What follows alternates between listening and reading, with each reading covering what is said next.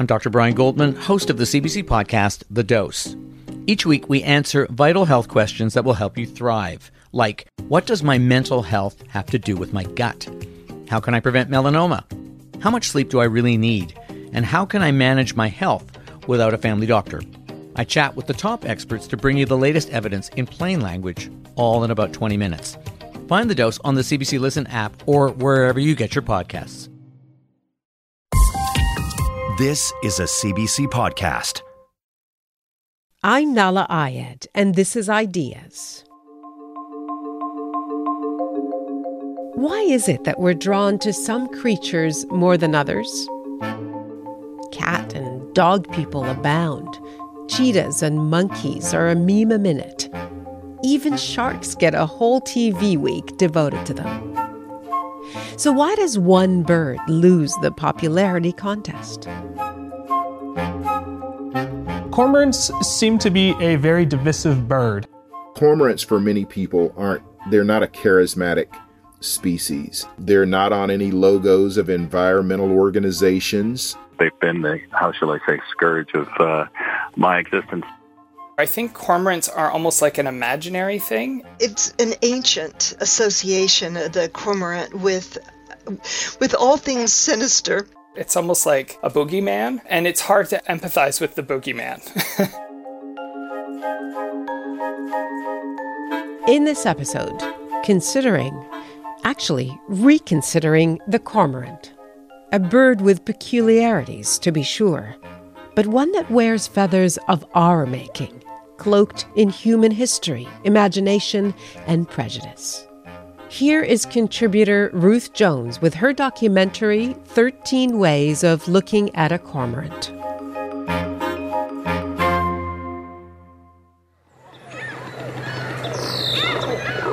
They mass together by the thousands, on lake shores and seacoasts, motionless, extending their great dark wings to dry in the sun.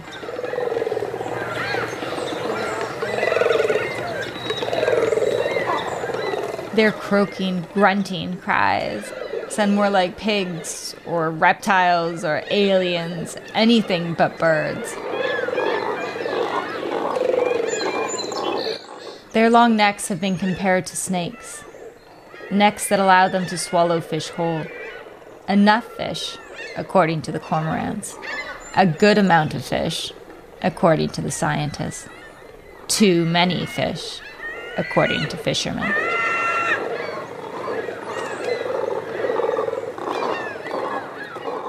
We don't know precisely how much they eat, or much about their habits. We don't know how numerous they've been in the past. Here's what we do know. They are ancient. Their bodies are similar to the first modern birds, a shape that emerged 120 million years ago. There are 6 species in North America, all medium-sized black birds with long necks and hooked bills that perch on trees and other high places and dive for fish not too far from land. The most numerous are the double-crested cormorants, of which there are today somewhere on the order of 1 million. When they almost disappeared in the middle of the 20th century, no one seemed to miss them. And when they came back, people wanted them gone. For hundreds of years in the West, the cormorant has been seen as an avian enemy. Greedy thieves, tree-killing interlopers, ravenous, ugly pests. Strong feelings about cormorants are expressed not only in real life, but in art and literature too. From La Fontaine's fable about a cormorant who tricks all the fish into becoming his dinner, to one of the most famous works of the English Renaissance. Milton uses a cormorant in a very prominent position in Paradise Lost. The cormorant is actually a symbol of a metaphor for Satan.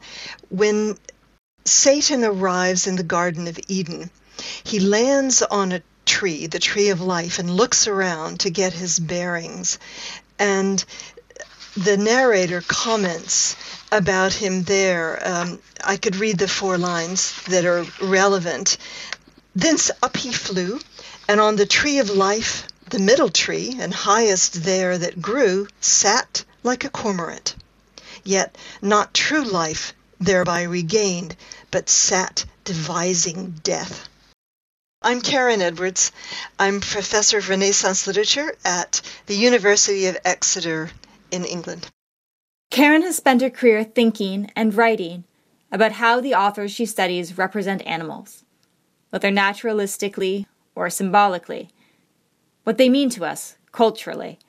And in the works of many of those authors, and Milton in particular, animals stand in for ideas about good and evil. Satan actually is likened to a number of creatures in Paradise Lost. A wolf, of course, he takes on the form of a snake later on, but he also inhabits the bodies of other animals to essentially spy out Eden, to get closer to Adam and Eve without their being suspicious. But this is one of the very first images of him.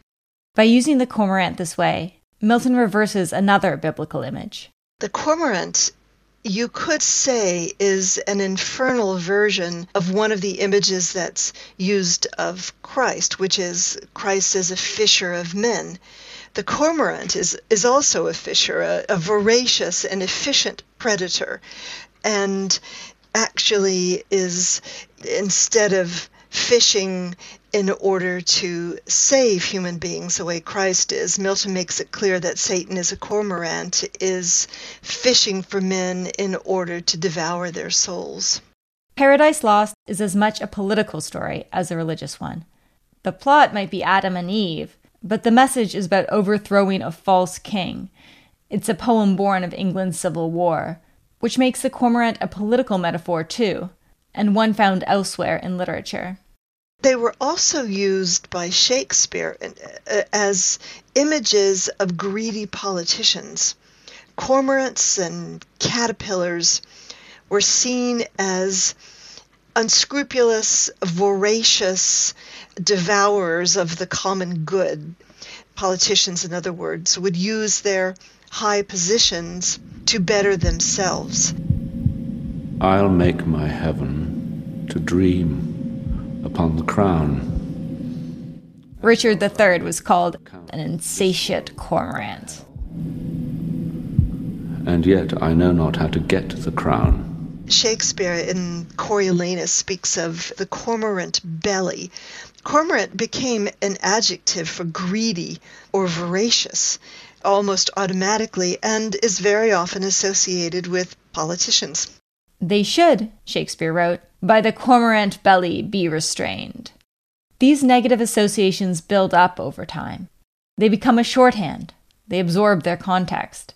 It's an ancient association, the cormorant, with all things sinister, although translations differ.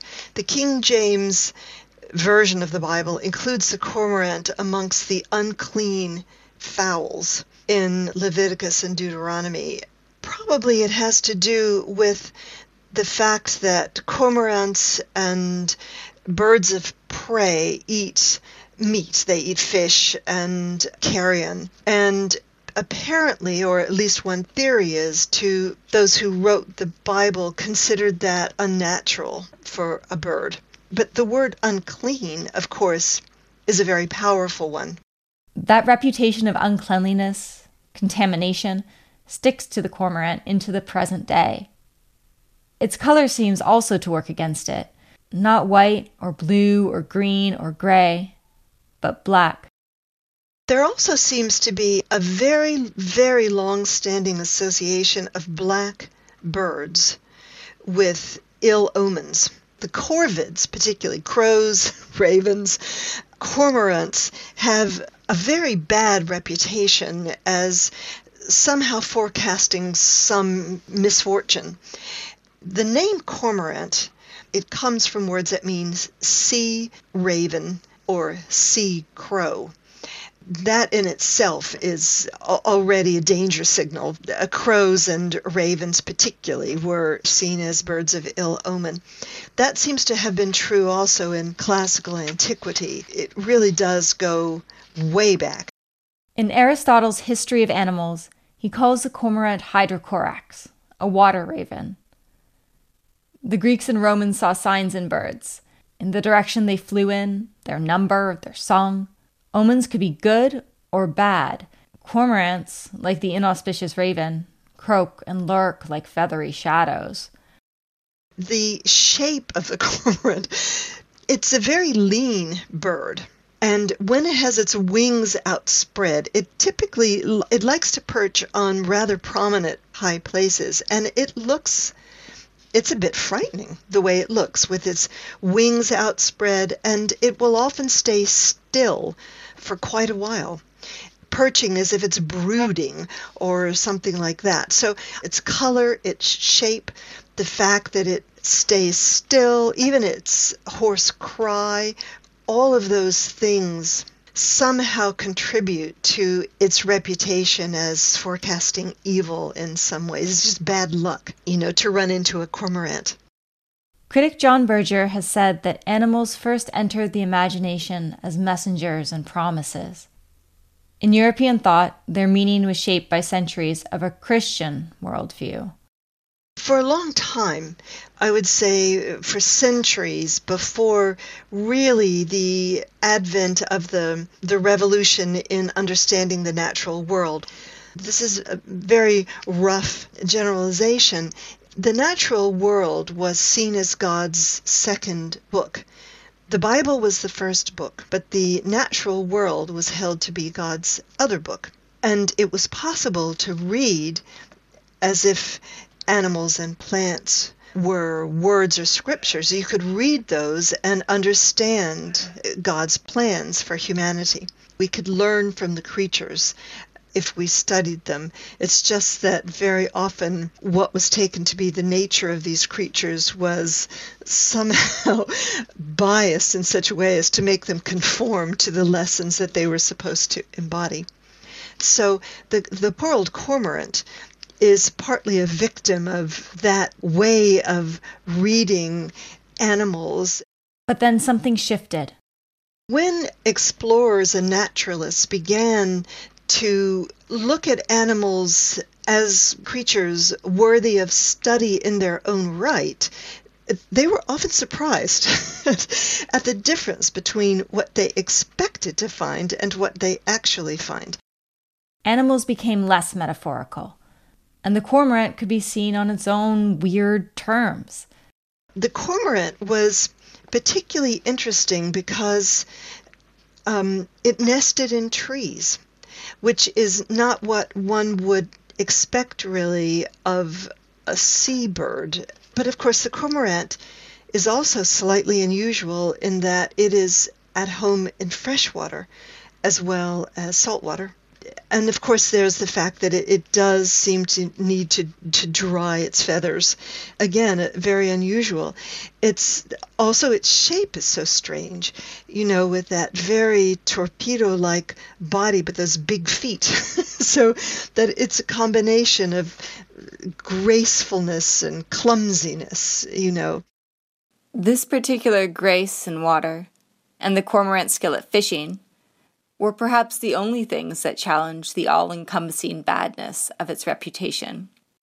Over the centuries, we have even paid the bird a kind of backhanded respect by letting it fetch our supper.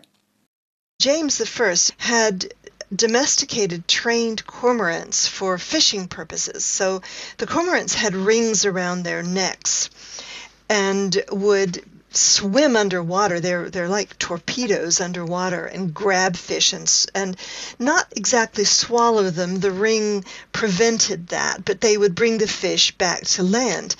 James was so enamored of this idea of cormorants that he actually appointed someone as the keeper of the cormorants. The keeper traveled even as far as Italy with birds possibly for other monarchs. And not only for kings. Fishing by trained cormorants is a practice that continues right up into the present day, in Europe and in Asia, where Chinese and Japanese traditions are over 1,000 years old. But for the naturalists of a few centuries ago, it was a revelation to find that cormorants didn't need to work as either fishing servants or literary metaphors. They were worthy as a bird species to be observed and noted for their habits and behaviors. It's very loyal to its nesting site, its roosting site. There are stories of cormorants returning to a single area of a forest for hundreds of years.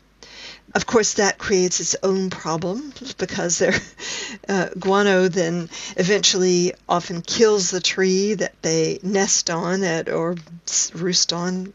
But the cormorant turned out to be a fascinating bird to naturalists in the late 17th century, early 18th century, so that because it was so interesting as a bird, its old reputation, which Milton draws on as a foul, doesn't quite hold up any longer. That should have been good news for the cormorant. Just a common bird, free of associations. It didn't work out that way. The U.S. has undertaken a depredation order that was issued about 15 years ago, and they've killed over 500,000 cormorants. A grim reality for cormorants and those who study them. I'm Gail Fraser. Gail is a behavioral ecologist. I'm a professor at York University in the Faculty of Environmental and Urban Change, and I study double-crested cormorants. For almost 15 years, she's paddled out to a camouflage shelter, a duck blind, in Lake Ontario. There she watches the habits of a large colony of cormorants at the Leslie Street Spit, a slim arm of land that stretches out into the lake.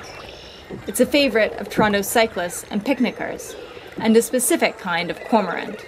There are many species of cormorants across the world. There's a couple of other species that are lower in abundance in North America, but double-crested cormorants are the most abundant. And they breed across North America. All over the continent. And so they nest on the Pacific Ocean, they nest on the Atlantic Ocean, they nest on the Gulf of Mexico, and they also nest in the Great Lakes.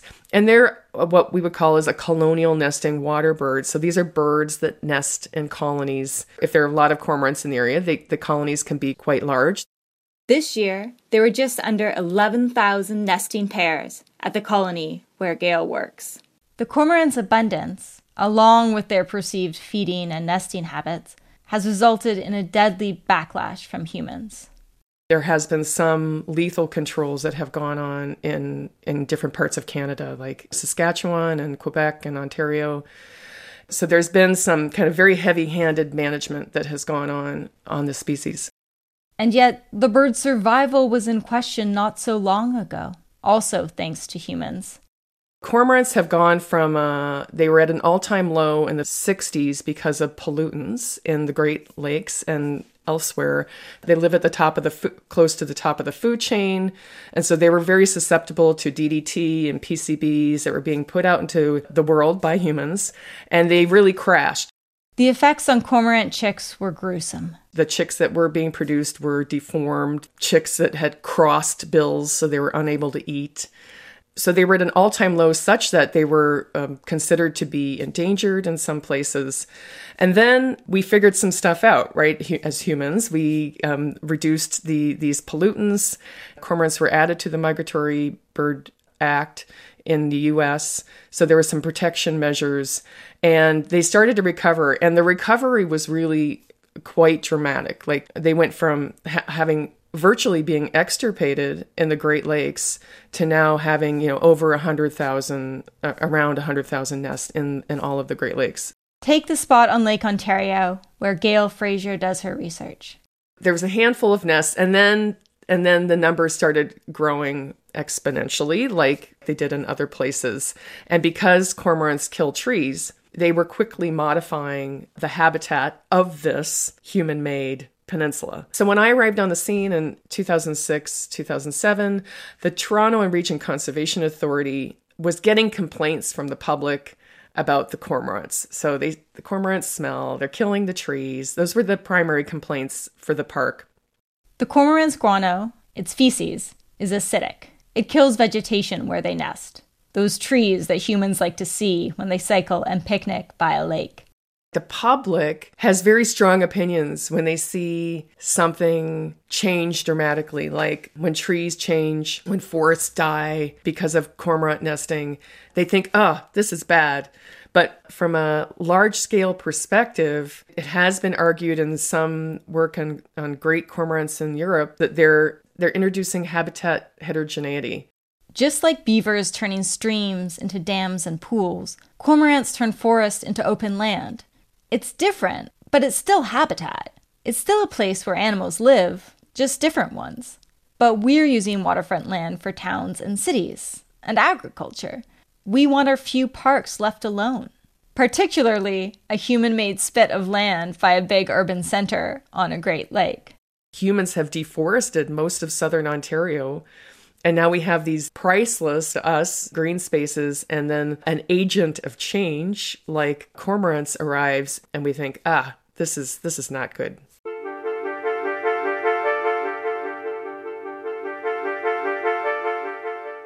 There is something scientists call wildlife acceptance capacity.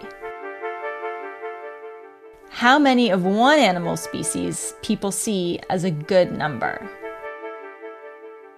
Think of 100 rats compared to 100 bunny rabbits. A swarm of butterflies versus a swarm of hornets. We accept more of the creatures that we like and the most of those we love. We do not love cormorants.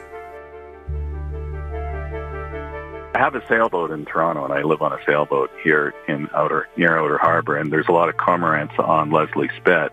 People think they're hyper abundant or too abundant. They've been the, scourge of my existence. And because we do not love them, because they are seen as, at best, a nuisance, the way we look at them leans into that good number. Even when we take a scientific view, what we often think of as a neutral, or at least a rational view, we look at cormorants in terms of how, when there are a lot of them, they bother us. I think, one of the interesting things about science is that sometimes it fills a need, right? So you go and try and answer questions that are specific to the perceived need. So around cormorants, there's been a lot of focus on their ecology as it relates to the conflicts. For example, if there's a perceived conflict that cormorants are, quote unquote, eating all the fish, there's been studies that have examined, well, what is the cormorant diet? Like, what species are they eating? How many are they eating? When are they eating them? Science can help us quantify our conflicts with cormorants. But if we're only looking at conflicts, Gail argues, we're ignoring what cormorants might be without us. We're still looking at the imaginary bird. Literary scholar Karen Edwards empathizes with the cormorant. It cannot seem to outlive its reputation. Even if people don't know Paradise Lost or don't really read Chaucer much anymore, somehow there's a sense that there's something bad about this bird. It's almost like a kind of a folk memory that gets passed down somehow. I would almost be tempted to say through our genes, but that would be completely unscientific and not true.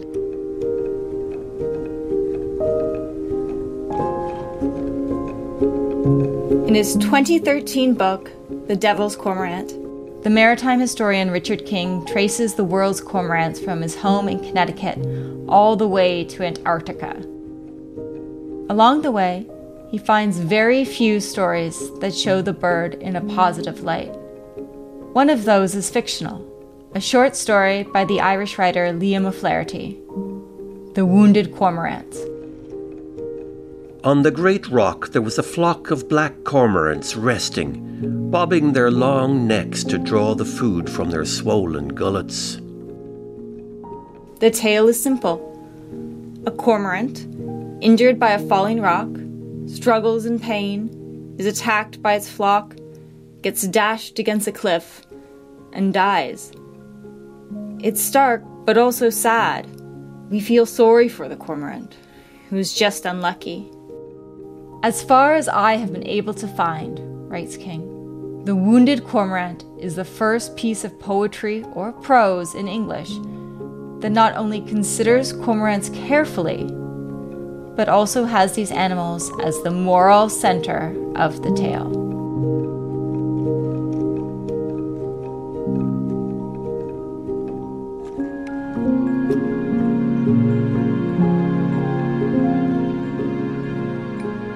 You're listening to a documentary about cormorants by contributor Ruth Jones. Ideas is a podcast and a broadcast. Heard on CBC Radio 1 in Canada, across North America on Sirius XM, in Australia on ABC Radio National, and around the world at cbc.ca/ideas. Find us on the CBC Listen app and wherever you get your podcasts. I'm Nala Ayed. Filthy, greedy, a stand-in for evil itself. That's how cormorants are depicted in literature. And their reputation is not much better in real life. They're seen as destructive pests. Yet those closest to the bird argue that cormorants are misperceived. I'm Helena Bonham Carter, and for BBC Radio 4, this is History's Secret Heroes, a new series of rarely heard tales from World War II. They had no idea that she was Britain's top female codebreaker. We'll hear of daring risk-takers. What she was offering to do was to ski in over the high Carpathian mountains. Of course it was dangerous, but danger was his friend. Subscribe to History's Secret Heroes wherever you get your podcasts. That they are admirable creatures in their way. Striking, resilient, strong, able to swim and dive and fly thousands of kilometers on their yearly migrations. To some, they even have their charms. Ecologist Gail Fraser studies cormorants. They come back in March and early April, and they do this very goofy display. They have a long neck, so they pull in their head and they tilt it up. So their eyes are looking forward, but their head's tilted up. And then they put up their long, black, stiff tail. And then they do what's called a wing-waving display. And so they beat their wings and they go, hoo, hoo, hoo, hoo. And it carries for a really long distance. It's like, I'm available, come check me out. And so when the prospective mate arrives, they entwine their necks and look in each other's mouths. And in their mouth is this brilliant turquoise blue. Our own relationship with this bird could be a more hopeful story, if we can just figure out why we see them as we do and how to see them in their entirety. Ideas contributor Ruth Jones is on the case with her documentary, 13 Ways of Looking at a Cormorant. Here we go again. Ontario is going into its third state of emergency while a second stay-at-home order kicks in at midnight. In Toronto, where Gail Fraser saw those courting cormorants, last spring overlapped with a stay-at-home order. I can't stress this enough. Things are extremely, extremely serious right now, and I'm extremely concerned. The warnings have been growing for weeks. Nature provided a respite from the COVID fear. People noticed the robins in the neighborhoods, the return of birdsong. Cheerful reports on owls, wood ducks, and warblers even made the news. But not, of course, the cormorants. Cormorants, for many people, they're not a charismatic species. That we ignore them is a plain fact to one avian observer who lives and works in the American South, a place steeped in natural and human history, the deep legacy of racism. He sees a disregard for the cormorant among birdwatchers there, a disregard and maybe worse. They're not a species that many people are sort of rushing to get on their lists. You know, they would say, well, I've seen one cormorant, I've seen them all. Now, it doesn't take much of a leap to have heard that in racist conversation. My name is J. Drew Lanham, and I am the Alumni Distinguished Professor of Wildlife Ecology and a Conservation and Cultural Ecologist at Clemson University in Clemson, South Carolina.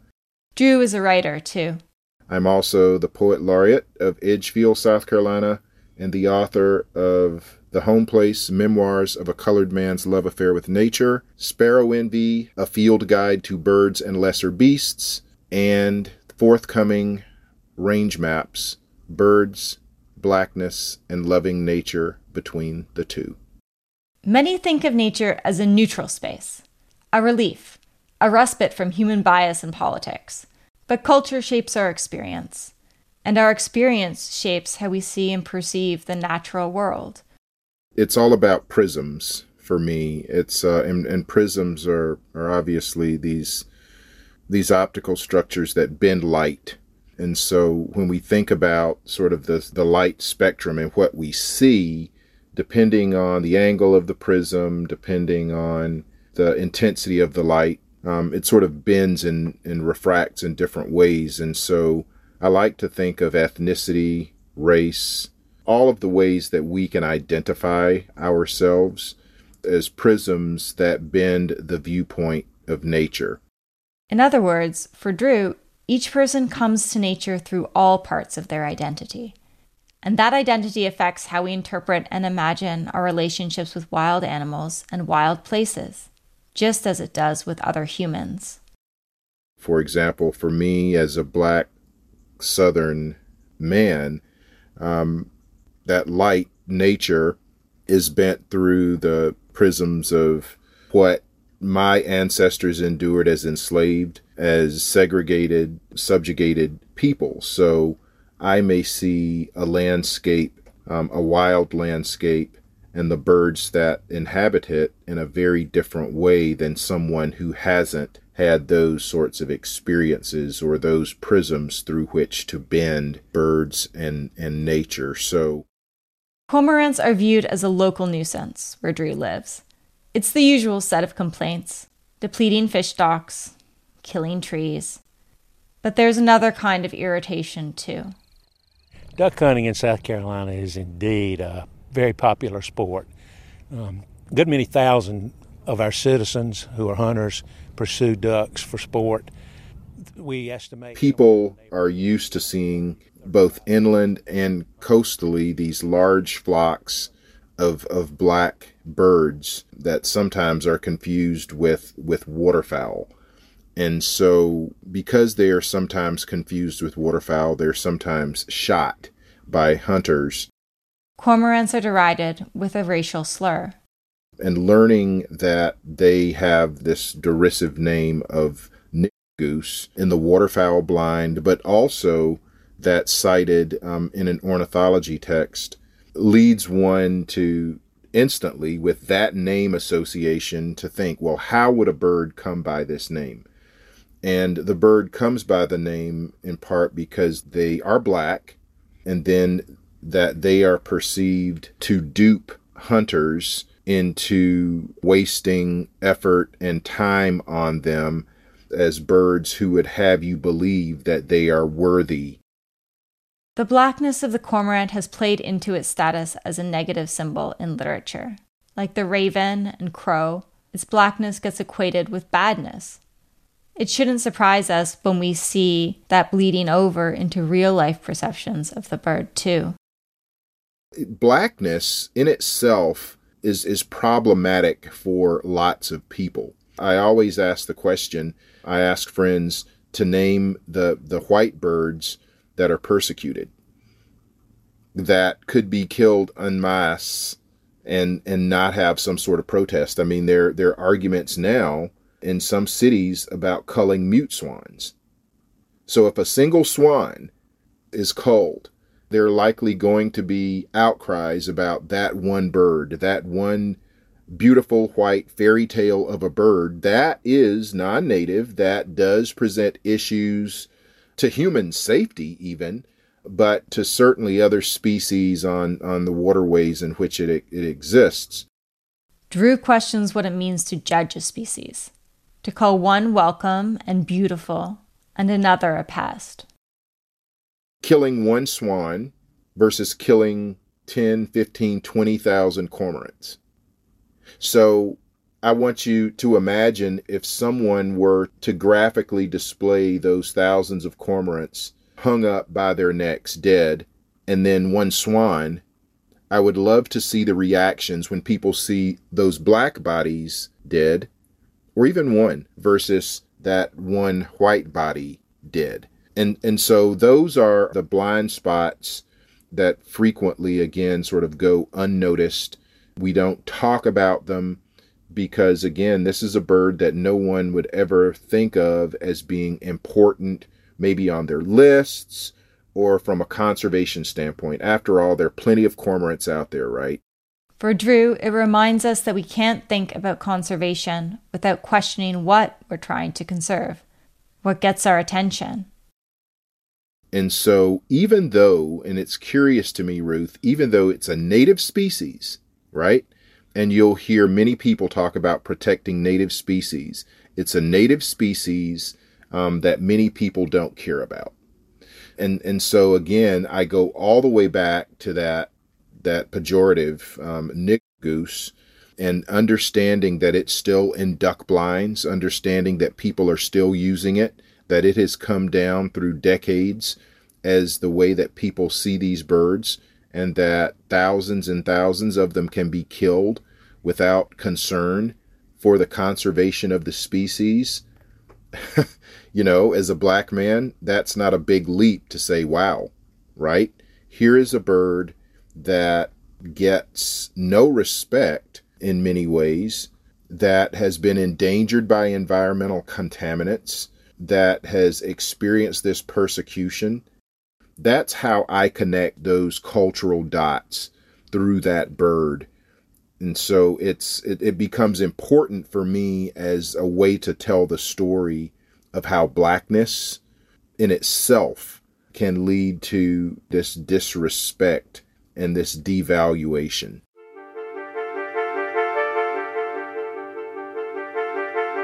What do you want them to understand about your life as a black man? I'm as equal as anybody else. You know what I'm saying? I'm as comparable or as valuable as anybody else in the world. To see cormorants through Drew's eyes is to see the natural history of blackness and the human history of blackness as the same story. From the deep history of slavery to a young Black Lives Matter protester, and in the lives of those who live with environmental inequities, from Louisiana to Michigan and beyond. We found out as time went on that we were living on a toxic landfill because they discovered like 152 different chemicals. We will not allow one county to become a dump site. Flint, Michigan has been synonymous with tainted water. It affects the way that we cook, the way that we eat, brush our teeth. Drew, a poet as well as a conservationist, finds a parallel between one black bird and his own black life. He sees himself in the cormorant and feels for it.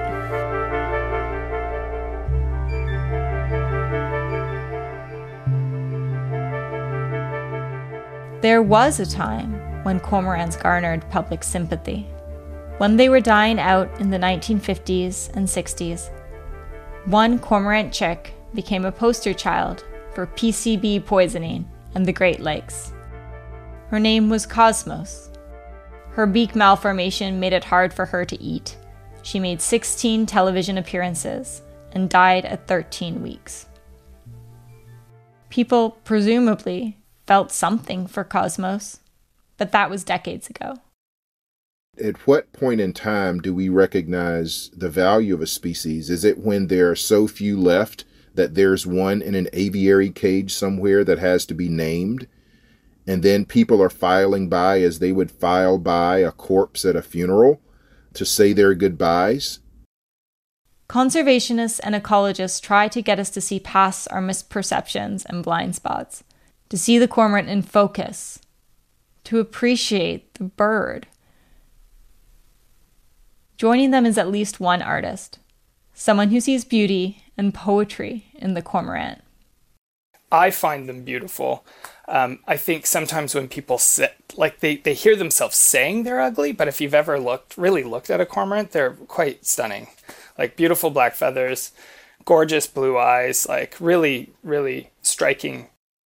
The point I'm trying to make here is that in this case, empathy has to be looked for. You have to work a little harder for it. And that's what the art does.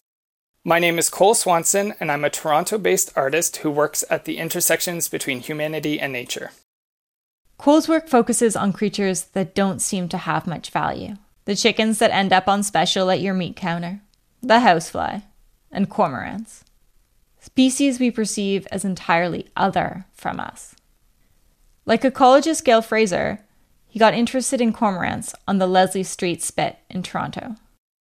At the time I was working on the spit in 2017, there were all of these newspaper articles coming out talking about cormorants and how, they're taking over the land and they're eating all the fish. And it was running parallel with stories that were coming out around politics of refugees.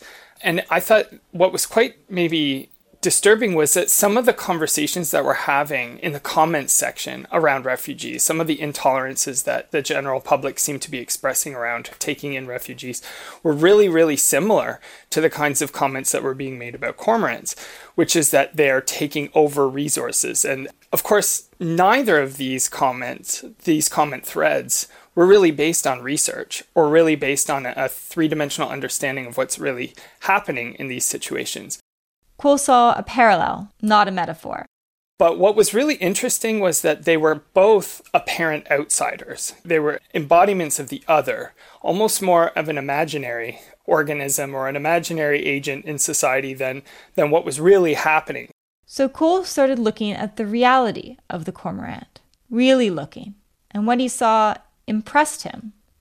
I was just completely bowled over by their evolutionary prowess. They're these incredible organisms that can fly well, they tree perch, they nest on the ground if they need to, they swim beautifully.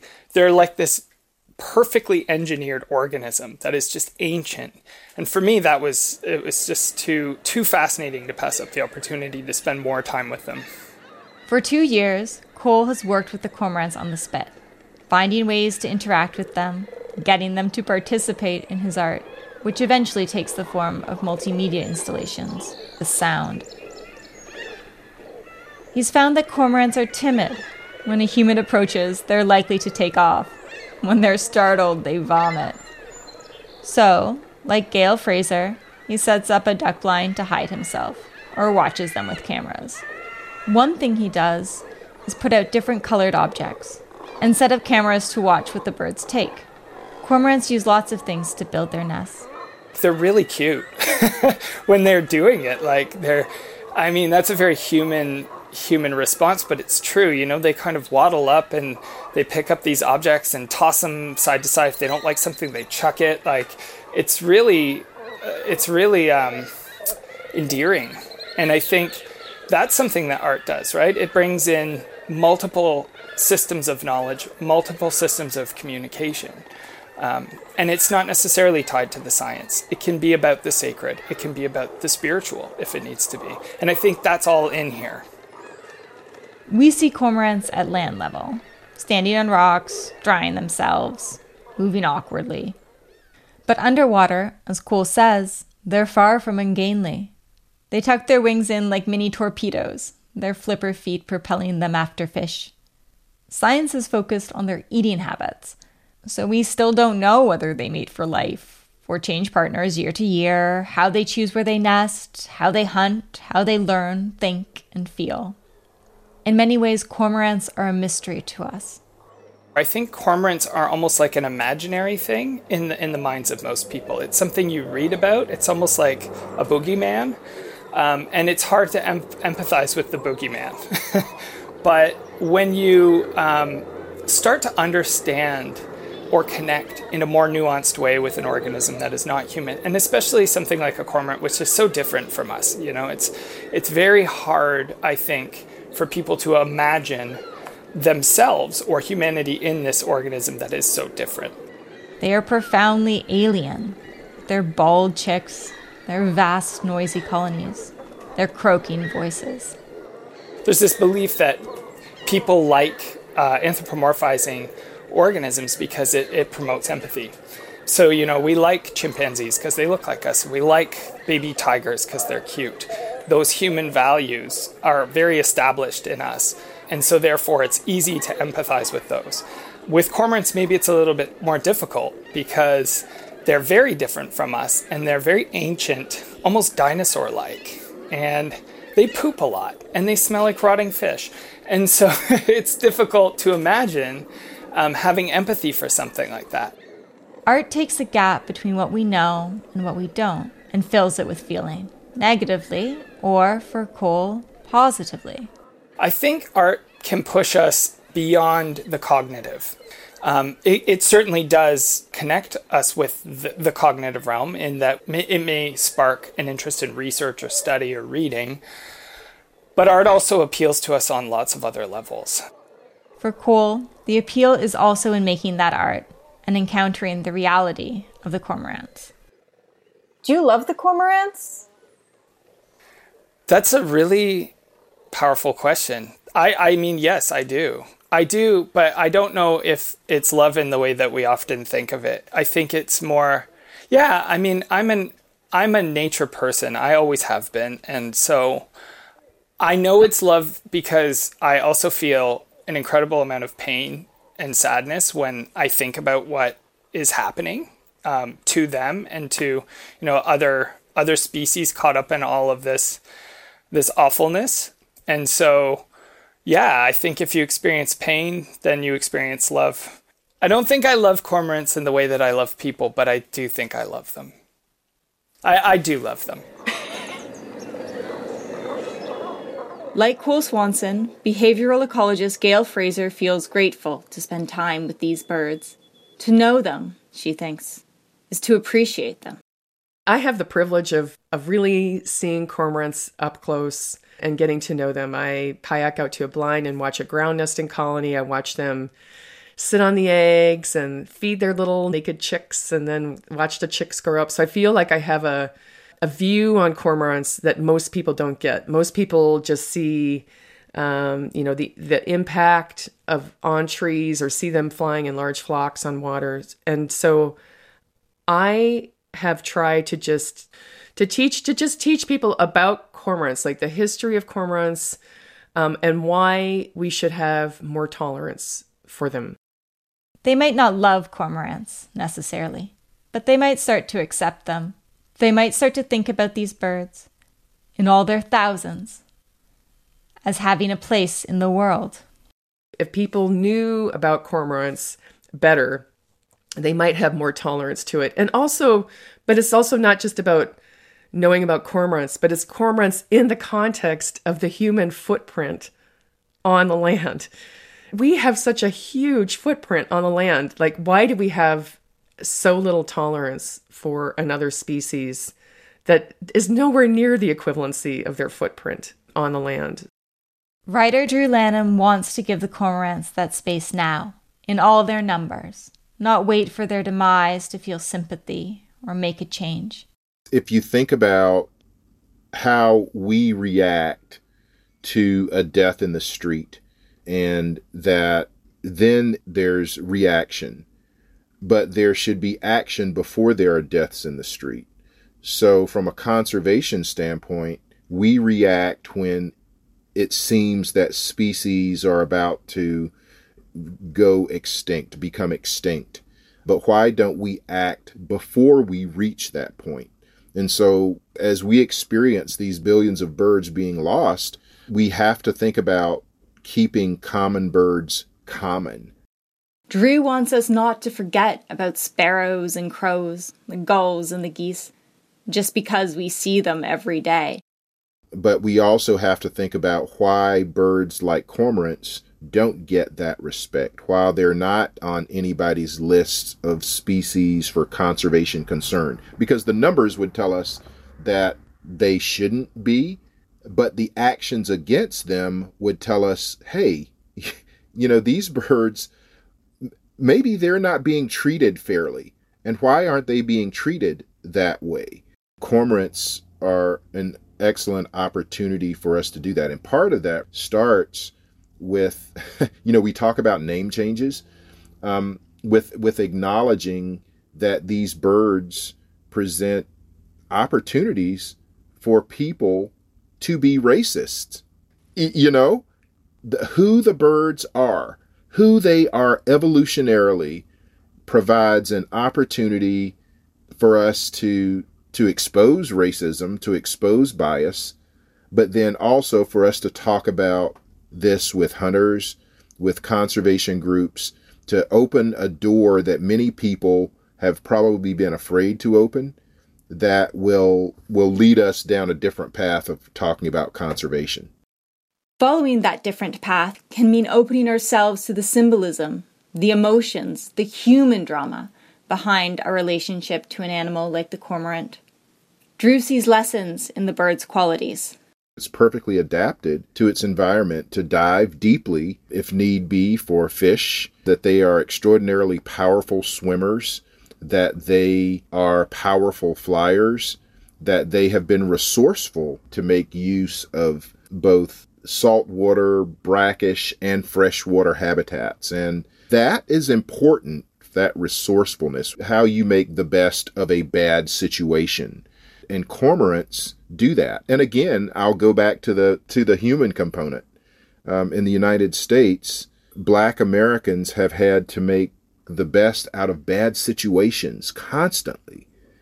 And yet we survive and thrive in many instances in spite of that persecution against us. So in that way, the cormorant, I look at a cormorant and it becomes a heroic bird. It becomes a bird that's worthy for me of sort of totem status. If I were to begin to stack one creature upon another and to call them my totems, cormorants would have to be there along with ravens and crows and loggerhead shrikes and other blackbirds. Gail sees that heroism too. Cormorants are a story of persistence and recovery. And I think it would be good if we could look at that and think about the resiliency of nature and think about it as how it's a positive, how their recoveries and presence. We have the largest double-crested cormorant colony in North America nesting in the largest city in Canada.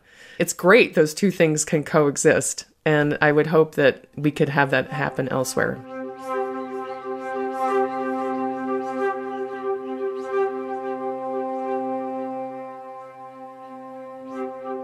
I asked Drew what he thought it would mean to live in a world where that happened, where we figured out how to live with cormorants well enough to let them just be.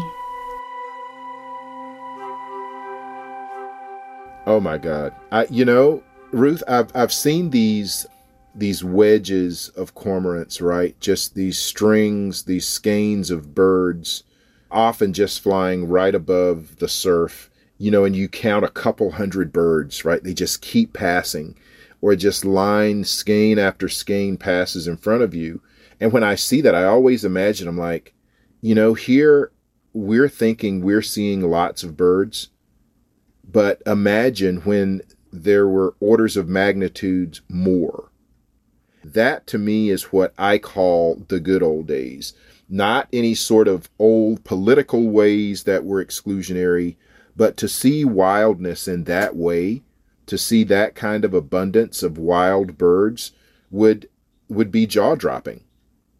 And so for cormorants to have recovered past so much, but then to be discounted now so much, to see hundreds of thousands in a place would be awe-inspiring, because it would tell me that something is going right. Yeah, for all of us. For all of us, indeed.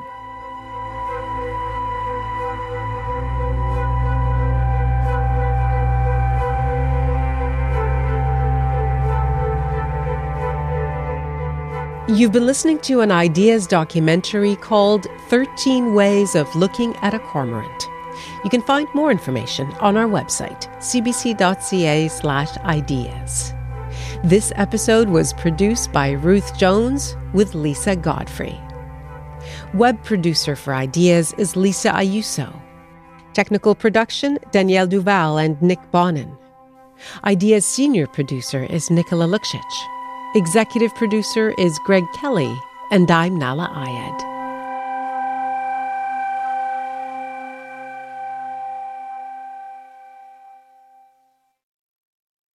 For more CBC podcasts, go to cbc.ca/podcasts.